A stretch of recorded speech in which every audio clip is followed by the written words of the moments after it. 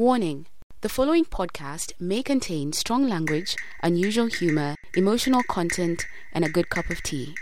Basically, all the good stuff. Listener's discretion is advised.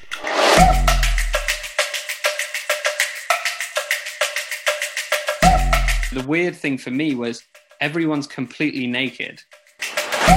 So they'll never tell you outright that you're doing something wrong, but you know you are. I think it's also quite racially divided. Like, it's not as simple a question as foreigners, but where are the foreigners from? Welcome to Almost Diaspora. I'm Myra Nubi, and today we are looking at living in a place that doesn't quite feel, look, or behave like home.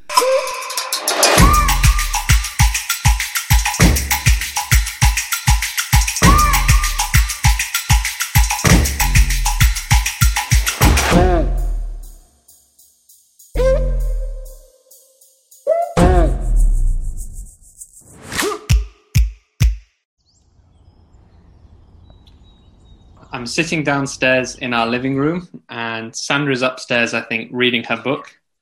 We're having a good day because Sandra got a new bird feeder. She suddenly got into bird feeding this lockdown.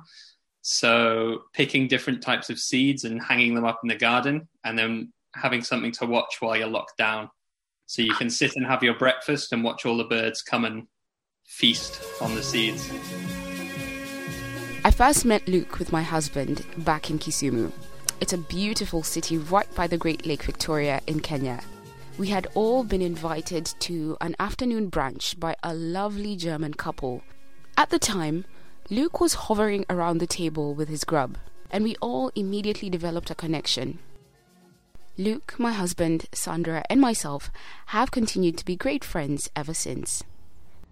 This is so interesting because, of course, I'm homeschooling, and one of the things I had to do is stand outside with my 5 and 3-year-old and look for birds and take pictures of them.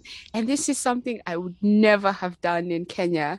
But I'm now so interested in just kind of looking outside in the morning and looking for birds. Yeah, it's something I find really weird as well, because in the UK, bird watching is kind of like a thing. Like, I don't think it's as big a thing in Kenya, but in the UK, there's quite a few people who are like really serious about it. And, you know, I was kind of into bird watching. And then when I came to Kenya, I was like, there's so many amazing birds there, like brightly colored, massive, crazy birds.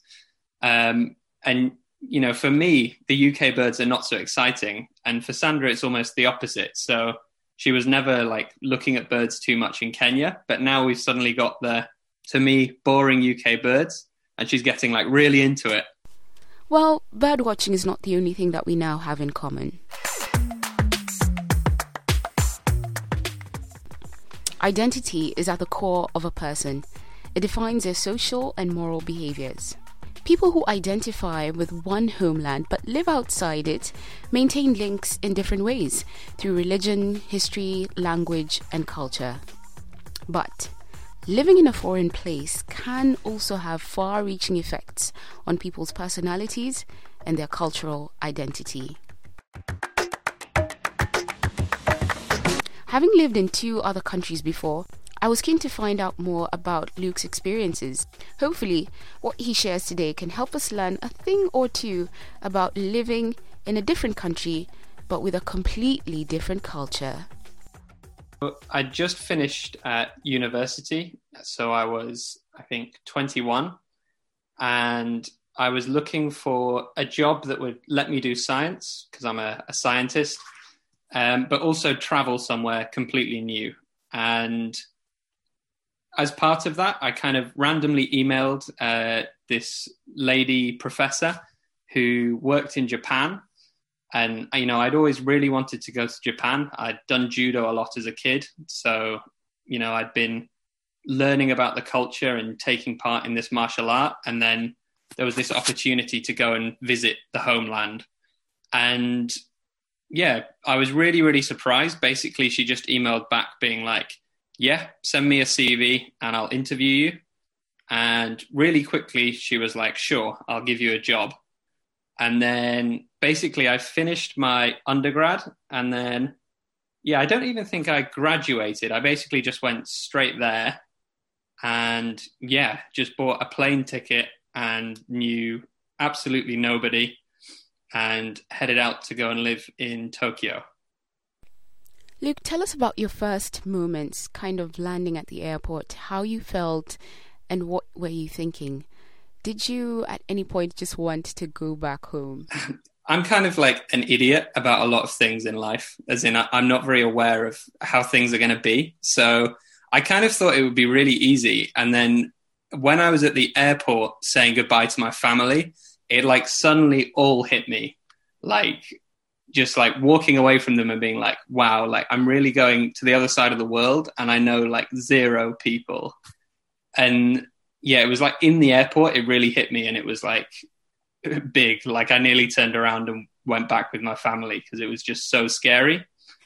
And then, yeah, once I'd gone, it was still scary, but that was like the moment for me where I was like, I feel like really small, really young, really not ready for this. Once I got there, it was kind of like a determination to try. And like, it was really hard, but at the same time, I was sort of prepared for that. Like, I knew it was going to be hard and I didn't know how hard, and I didn't know like the crazy things I would struggle with, like things I never thought I would struggle with. But I was like really determined to try. And probably my biggest worry when I was first going over was like, would I find people I could connect with and socialize with and spend time with? There are more than 2.3 million immigrants living in Japan. According to the Japanese Minister for Justice, this number of foreign residents continues to increase steadily. For me, like the first 2 or 3 months was very uneasy, but you're also kind of distracted by this new world. So you're lonely in some ways, but it's hard to be too lonely where like every time you walk down the street, you're seeing like dogs dressed up like people and like people with crazy colored eye contacts and like weird, strange fashion. So yeah, that kind of distracted me. And then after that kind of 2 or 3 months, I knew some people and then I felt a lot more comfortable. Japan is a product of centuries of immigration and foreign influence. It is the home to hundreds of local dialects and festivals. Japan's diversity is supported by a remarkable acceptance of eccentrics and curiosities about foreign things. People are okay with being different or being looked at as the odd one out. No one bats an eye to gender blending or cross-dressing. Foreigners are often treated with respect and curiosity. So something that's really funny in Japan is that people are even less direct than British people. So British people have a reputation for being like really polite and not saying what they mean. And Japanese people are like that, but even more extreme. So initially working with my boss, you know, every bit of work I did, she was like, you know, this is good, this is okay. After a few weeks, someone like told me like, by the way, and this was a German guy, so he knew, you know, I wasn't Japanese, so I didn't understand the culture. And he said, like, by the way, someone saying this is okay is the worst thing they can say about your work. Like, no one will ever tell you your work is bad. They'll only say it's okay. And yeah, having that thing of realizing you're hearing people's words, but you're not understanding what they're saying. Challenge when you come here is making sure you're not breaking the social rules. So, you know, like how to use an onsen, how you take off your shoes at the genkan, how low should you bow, when should you apologize, especially when you deal with the language, the level of honorifics you should use. Should you use keigo? Should you be more humble? There's a lot more social rules in Japan. Japan's approach to immigration is a manifestation of its strong sense of national identity. Being Japanese goes beyond the culture or language, which, by the way, is difficult to learn.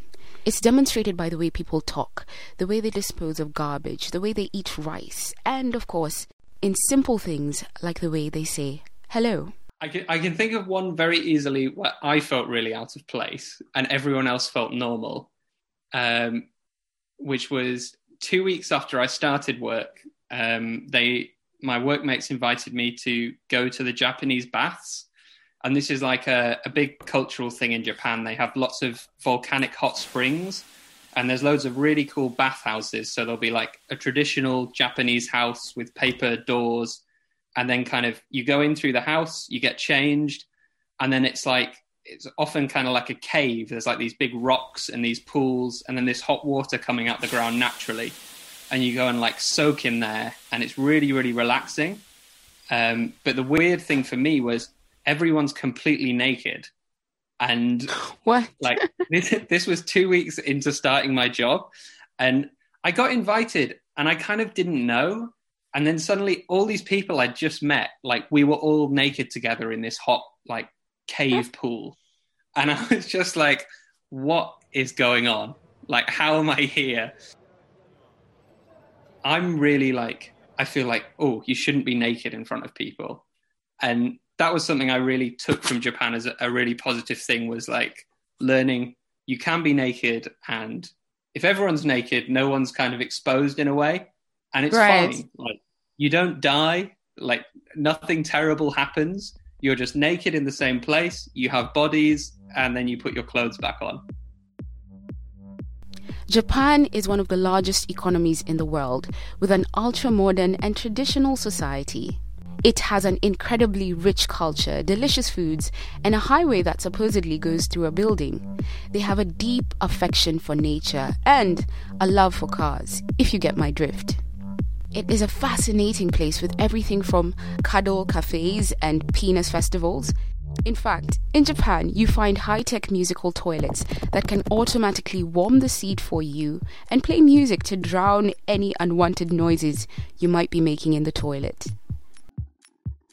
I think something I really liked about Japanese culture was that they have a completely different aesthetic in how they design things. So, you know, I come from Europe, and buildings in France and Spain, they look a bit like buildings in the UK because they all have this kind of long shared history of people going different places, invading each other.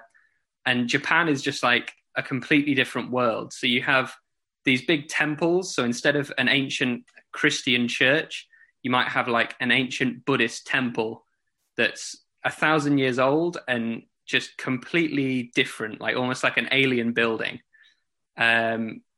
So that I really enjoyed learning about and found a lot of beauty. And also just how this is like the other side of being polite. So the downside is you don't know what people are saying some of the time, but also just people being so helpful. So sometimes you'd ask someone where the train station was, and they'd say like, oh, I'm going there anyway, I'll take you. And then you'd see they're walking one way, and then after they talk to you, they just turn around and then like walk you a mile to the station and then go back the way they were going. So they weren't going to the station at all. They're just like keen to help you out. It's very easy to get something wrong in the Japanese culture, and many people often do. In fact, although they can be polite, they do agree foreigners might not all be equipped to understand it. We'll take a short break right now, but when we come back, let's find out how it is culturally dating in Japan.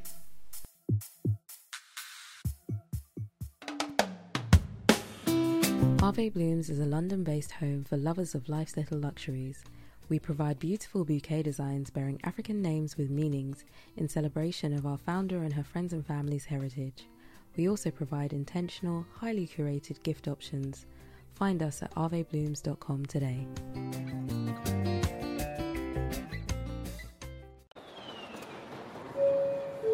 Your attention, please.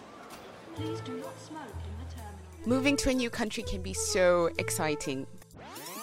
And then that is quickly replaced by anxiety, confusion, and sometimes doubt.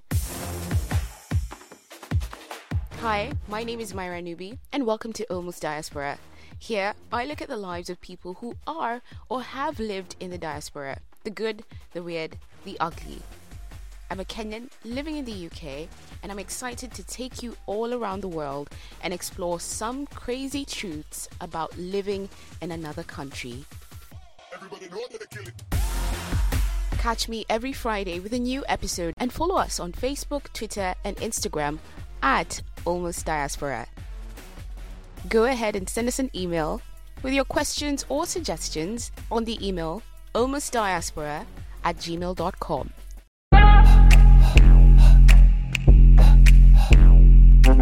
So get this, the greater the cultural distance, the higher the probability of a cultural shift.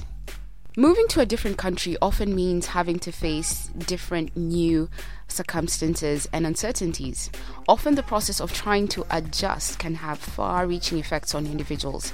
It can make you question everything, including your experiences, achievements, and your personal and cultural beliefs and values. I'm really interested to hear how you navigated a different language. Tell us about that and kind of the language barrier and how it can sometimes also be intertwined with the culture. So I had about 3 months before where I knew I was going. And in that time, I really tried to get at least the basics. And the other big thing was there's 3 systems of writing in Japan, and 2 of them are like the alphabet. So there's like 26 characters. So I learned those 2 alphabets, and then the third one is like Chinese characters. So there's thousands and thousands of symbols. So I gave up on that, and I just focused on learning the 2 alphabets and trying to get the basics. And then I was really lucky when I was out there. We actually had at our work, there was like a workplace English, Japanese lesson. So they actually paid a teacher, and there was like a group of us who'd go down and speak really bad Japanese. And yeah, that helped a lot. And then just picking it up, speaking to Japanese friends. Luke, can you give us any example of when cultures completely clashed? Something that you may have done or said that was different to the Japanese culture? One, you bow instead of doing handshakes. And handshakes will be seen as like very forward, going to physical contact suddenly with someone you don't know. So bowing instead of shaking hands. Another thing is whenever you give or receive something, so whether that's like a gift or a drink or a pepper grinder, you have to do it with 2 hands. And either giving it or receiving it with 1 hand is an affront. So that was something, I had to learn and didn't come naturally, because often it's like you bump into someone, you have something you want to give them, and just without thinking, you hand it over. And then you realize you've offended them a bit. Again, when I was learning my language before I went to Japan, I was also trying to learn to use chopsticks. And chopsticks are okay for some foods, but really hard for rice. And rice is a really common food in Japan. And another thing I learned when you're there is that it's considered rude if you leave 1 grain of rice in your bowl. Like you have to eat every grain of rice. So I'd go for lunch at the work canteen, and I'd be getting near the end of my bowl of rice, and I'd have like 15 bits of rice spread over this bowl. And then I'd have to try and pick them all individually with the chopsticks. And the Japanese people, it takes them no time. They're just like, bop, bop, bop, bop, bop. But for me, I was just like chasing these grains of rice around for like 10 or 20 minutes because I knew I had to finish, but I was rubbish at chopsticks. Yeah. And how are you now? I was good. I'm now like rusty, but, better than a standard UK person. Right. Another thing that was really, really strange to me is that there's a rule in Japan that like when you're drunk, essentially whatever you do or say, you're not really held responsible for it. I mean, I guess you probably are to some extent, but so if someone makes a fool of themselves the night before, like gets really drunk and then has an argument with their boss, at work the next day, their boss won't like be angry with them. And no one will comment on the fact that this person had a big argument with their boss while drunk. It's like it literally didn't happen and you shouldn't bring it up. So that's something I learned the hard way, like bringing up my friend doing something. And then everyone looked at me like, what are you saying? You can't say this. And I just didn't understand at all. Let's find out how culture can affect dating in a different place. Yeah, Japan, I don't think I ever really got dating in Japan. As in, I don't think I ever understood how it works and what the norms are. So I did go on a date and it was fine, but afterwards I had this strange feeling of like, I don't know whether that went well or not. Like, honestly, like, it's just hard to tell. I guess we can tell now, because... Yeah, I mean, I'm not with that person, so I guess it didn't go that great. But I think it goes back to the politeness thing. So if people are always kind of nice and smiling and don't really refuse anything, you don't really know what they want. And so if you just have like a nice conversation with someone and then you go your separate ways, you're like, did they hate me or did they love me? And how would I tell the difference? So how can people sort of work towards getting comfortable with a different culture? Definitely going for drinks on a Friday night. That was like our routine from the office. So everyone would leave the lab and be really tired after a long week. And then we'd go to this like tiny little fish bar that was like, it was like a place for drinking beer. And then you could get these like really hot, sizzling fish dishes. And there was loads of stuff I hadn't tried there. And that obviously meant when you were sitting with people, if there was like a fish from their hometown or their home island, they'd really want you to try that and kind of talk to you about that, because it was something that connected with them.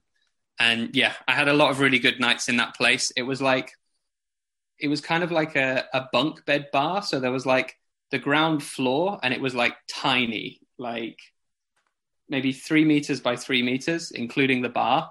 And then you have to sit down because there's like another floor crammed just above your head with a ladder up to it. And then everyone sits on the top floor, like cross-legged on cushions, and you can like see everyone below you.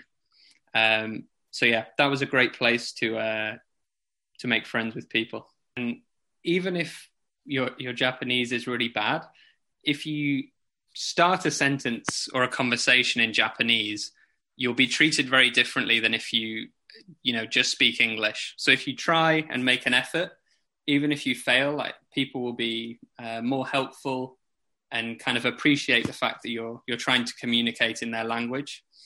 So that's really useful. And as well as that, I would say if you're into any kind of Japanese related culture. So, I wasn't really into Japanese cartoons that much, or manga or anime. But loads of Westerners you meet in Japan, they're kind of there because they fell in love with Japanese cartoons and then they had to visit. So they kind of got into Japan culture first. And then that means when they go there, they have all these things to talk about with Japanese people. There's like cartoon conventions and all these events that people go to and connect over art, basically. Native populations sometimes, indirectly or directly, can impose integration on their culture to some immigrants, and often many are caught between two worlds. Now, Luke spent a lot of time in Japan, and within that time, he fell in love with the people and he fell in love with the culture. But what he didn't realize is how difficult it is to acclimatize when you go back home. For me, that was actually harder than going to Japan. Because going to Japan, I knew it was an adventure and I knew everything would be new and I'd be out of my comfort zone. And it was that, like, it was what I expected. It was, you don't know what to expect, but you expect not to know what to expect. But then coming home, I thought everything would be familiar and everything would be like I left it. And then you come home and you realize that you've actually got used to some things from Japan. So you're expecting this comforting feeling, but then some things actually feel strange to you. And the sensation of being home, but then having some things feel strange was really unsettling to me. And yeah, it took a few months to kind of get past that. And Yeah, wasn't something I expected at all.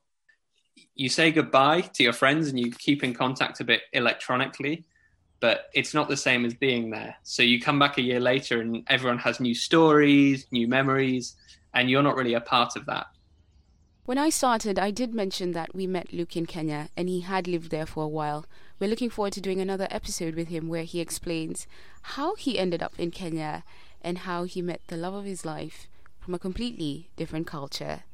It's great to be on your podcast, Myra. I'm Yay, excited for yes. you to be using your microphone again. I know. I was just sharing with Luke that my microphone has probably been on lockdown longer than I have, but that won't be so. Thank you so much for being part of this episode, Luke. And for anyone else who's listening in case you have something that you'd like us to cover or you want to ask Luke some questions, stick around. I'll let you know how to do that. And keep listening to the next episodes. These are the points to take home from this podcast. 1. Keep an open mind. You never know when you'll find yourself in a room with naked men. 2. It never hurts to do some research. There are so many apps and books and videos and vlogs where you can get more information. Try as much as possible to meet different people and put yourself out there. Learn their culture as you share yours. And of course, keep listening to this podcast. Thank you for listening to this podcast. If you would like to contribute in any way, go ahead and send an email to almostdiaspora@gmail.com.